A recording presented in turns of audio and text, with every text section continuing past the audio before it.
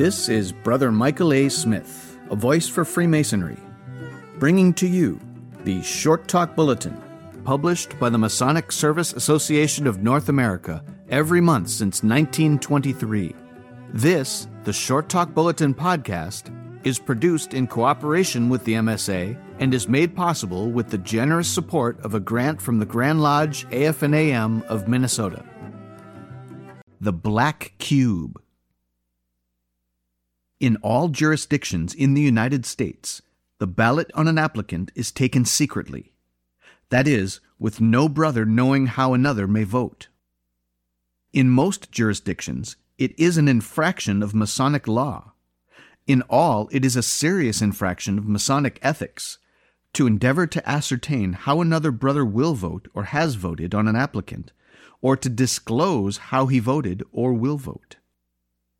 The secrecy of the ballot and the universal, in this country, requirements that a ballot be unanimous to elect are two of the greatest bulwarks of the fraternity.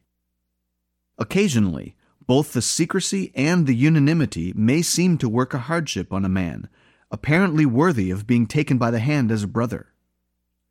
But no human institution is perfect, and no human being acts always according to the best that is in him.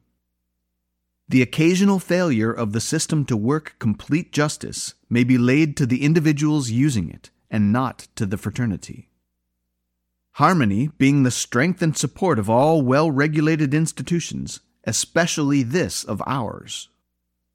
This phrase, or one similar, is familiar to all Masons. Harmony, oneness of mind, effort, ideas, and ideals, is one of the foundations of Freemasonry. Anything which interferes with harmony by so much hurts the institution. Therefore, it is essential that lodges have a harmonious membership, that no man be admitted to the Masonic home of any brother against his will. For this reason, it is required that the names of applicants to a lodge be set before the entire membership prior to a vote, that all may know that John Smith is to be balloted upon, that any who think him unfit timber for the lodge, or who have personal objections to entering into the sacred relation of brotherhood with him, may have the opportunity to say no. The power thus put into the hands of the individual Master Mason is very great. No officer, not even the Grand Master, may inquire how we vote, or why we voted as we did. No Grand Master has the power to set aside the black cube we cast. If in the ballot box is a black cube, the applicant is rejected.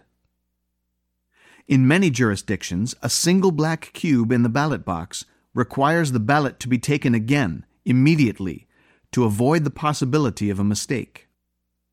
If the black cube reappears the second time, the applicant is rejected. This rejection of an applicant does more than merely prevent the applicant from being given the degrees. It creates over the petitioner a lodge jurisdiction. He may not apply to another lodge for the degrees refused him by this one, without first securing from that lodge a waiver of jurisdiction. He may not again apply even to the lodge which rejected him until after a certain statutory period, usually 6 months. When his application is again received and brought up for ballot, the fact that he previously applied and was rejected is stated to the lodge. In other words, the casting of a black cube not only rejects for the degrees, but puts a certain disability upon the applicant, which he is powerless to remove. The brother who casts a ballot, then, upon an applicant, wields a tremendous power. Like most powers, it can be used well or ill. It may work harm or good, not only upon him upon whom it is used, but to him who uses it. Unlike many great powers put into the hands of men, however, this one is not subject to review or control by any human agency. No king, prince, potentate, no law, custom, or regulation, no Masonic brother or officer can interfere with the individual's use of his power. For no one knows who uses the black cube. No one knows why one is cast. The individual brother and his God alone know. The very absence of any responsibility to man or authority is one of the reasons why the power should be used with intelligence, and only when, after solemn self-inquiry, the reason behind its use is found to be Masonic. Anyone can think of 100 reasons why black cubes are cast. Our neighbor applies for the degrees. Outwardly, he is an honest man of good character, bearing a good reputation. However, we have heard him quarreling violently with his wife. We are morally sure that he has struck her. We can't prove it. The poor woman never said anything about it. She suffered the blow in silence rather than endure the greater agony of publicity. It is not for us to have him arrested as a wife-beater if his wife can stand him. But we don't want a coward, a bully in our lodge. Naturally, and most brethren will say properly, we cast the black cube. Our office associate wants to be a Mason. He applies to our lodge. As far as the investigating committee can ascertain, he is a good man, honest, pays his debts, is a church member, a hard worker. But we have heard him repeat, to us and to others, matters which we know were given to him in confidence. We have learned to distrust his discretion. We don't believe that a promise means much to him. It may be, of course, that a Masonic obligation would be kept. But we are not sure. Naturally, we vote against him. Some men, otherwise good and true, are ill-natured, violent-tempered, disagreeable. To admit them to our lodge might destroy its harmony of spirit. Others are vain and boastful, self-seeking, apt to bend every agency in which they come in contact to their own ends. We do not believe such a man will be an asset to our lodge. We keep him out. A certain man is our personal enemy. The quarrel between us may have nothing to do with right and wrong.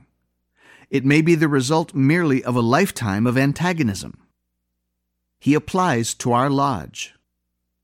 Our lodge is our Masonic home.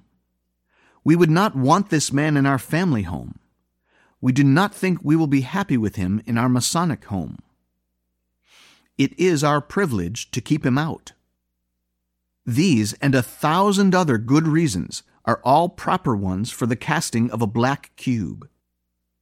If the lodge might suffer, if we might suffer, if we know that our absent brother would suffer from the applicant being elected, we have the best of reasons for seeing that he is rejected. Such use of our power is proper, Masonic, ethical, just, and wise. But there is another side of the shield.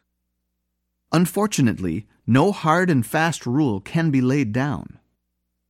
There is no way to explain, this is a good reason, but that is not a good reason, for casting a black cube. Each of us has to judge the reason for himself. Yet some suggestions may be given. We know a man we dislike. He has different ideas from ours. He belongs to a different set. He is not the type we admire. Our dislike does not amount to hatred, nor is it predicated upon any evil in the man's character. He and we are antipathetic. We rub each other the wrong way. When he applies to our lodge, we must decide this question. Will the unpleasantness to us in having him as a member be greater than the good to him which may come from his reception of the Masonic teachings? Are we sure that we cannot accept him as a brother merely because we have never liked him? We all know cases like this. The president of a bank turns down Johnson's application for a second mortgage.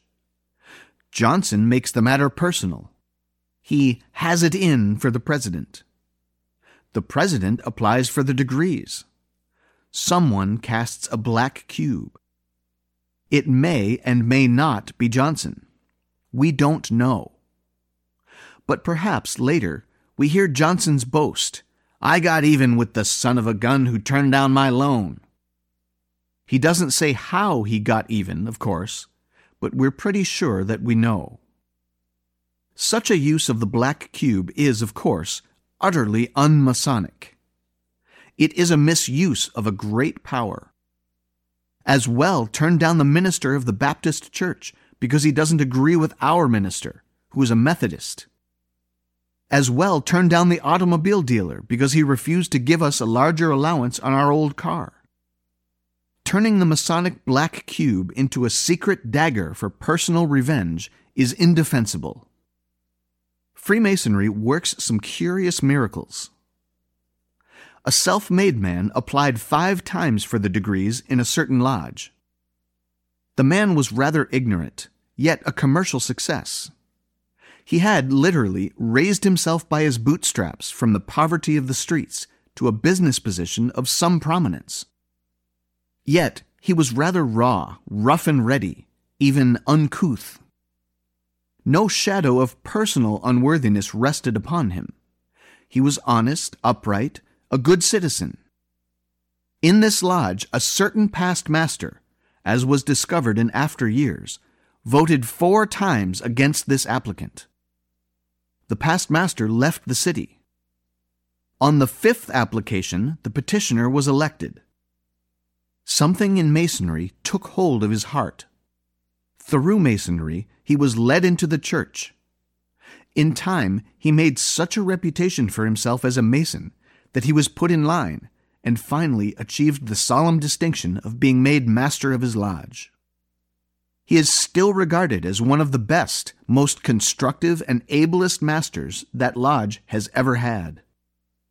In the course of 10 or 12 years, the absent past master returned. In the light of history, he confessed, which strictly speaking he should not have done, that it was he who had kept this man out for what he really believed were good reasons. He thought the roughneck would detract from the dignity and honor of the fraternity. Yet this same roughneck, through Masonry, became educated, a good churchman, a fine Mason, and an excellent officer. Had the past master, whose black cube was cast with honest intention to benefit the fraternity, not left town, the blessings of Masonry might forever have been denied a heart ready to receive them, and society, lodge, and church been prevented from having the services of a man who gave largely of himself to all 3.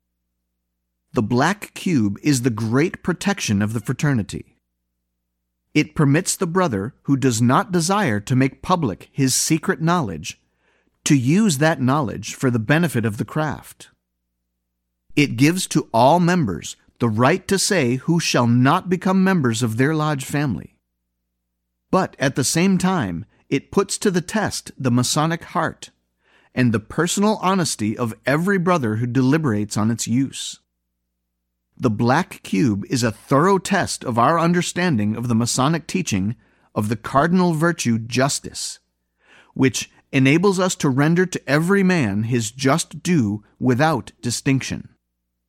We are taught of justice that it should be the invariable practice of every Mason never to deviate from the minutest principle thereof. Justice to the lodge requires us to cast the black cube on an applicant we believe to be unfit. Justice to ourselves requires that we cast the black cube on the application of the man we believe would destroy the harmony of the lodge. Justice to the applicant. We are taught to render justice to every man, not merely to Masons, requires that no black cube be cast for little reasons, small reasons, mean reasons. And justice to justice requires that we think carefully, deliberate slowly, and act cautiously. No man will know what we do. No eye will see, save that all-seeing eye which pervades the innermost recesses of our hearts, and will, so we are taught, reward us according to our merits. Shakespeare said, "Oh, it is excellent to have a giant's strength, but it is tyrannous to use it like a giant." The Black Cube is a giant's strength to protect Freemasonry. Used thoughtlessly, carelessly, without Masonic reason, it crushes not only him at whom it is aimed, but him who casts it. A well-used Black Cube goes into the ballot. Ill-used, it drops into the heart and blackens it.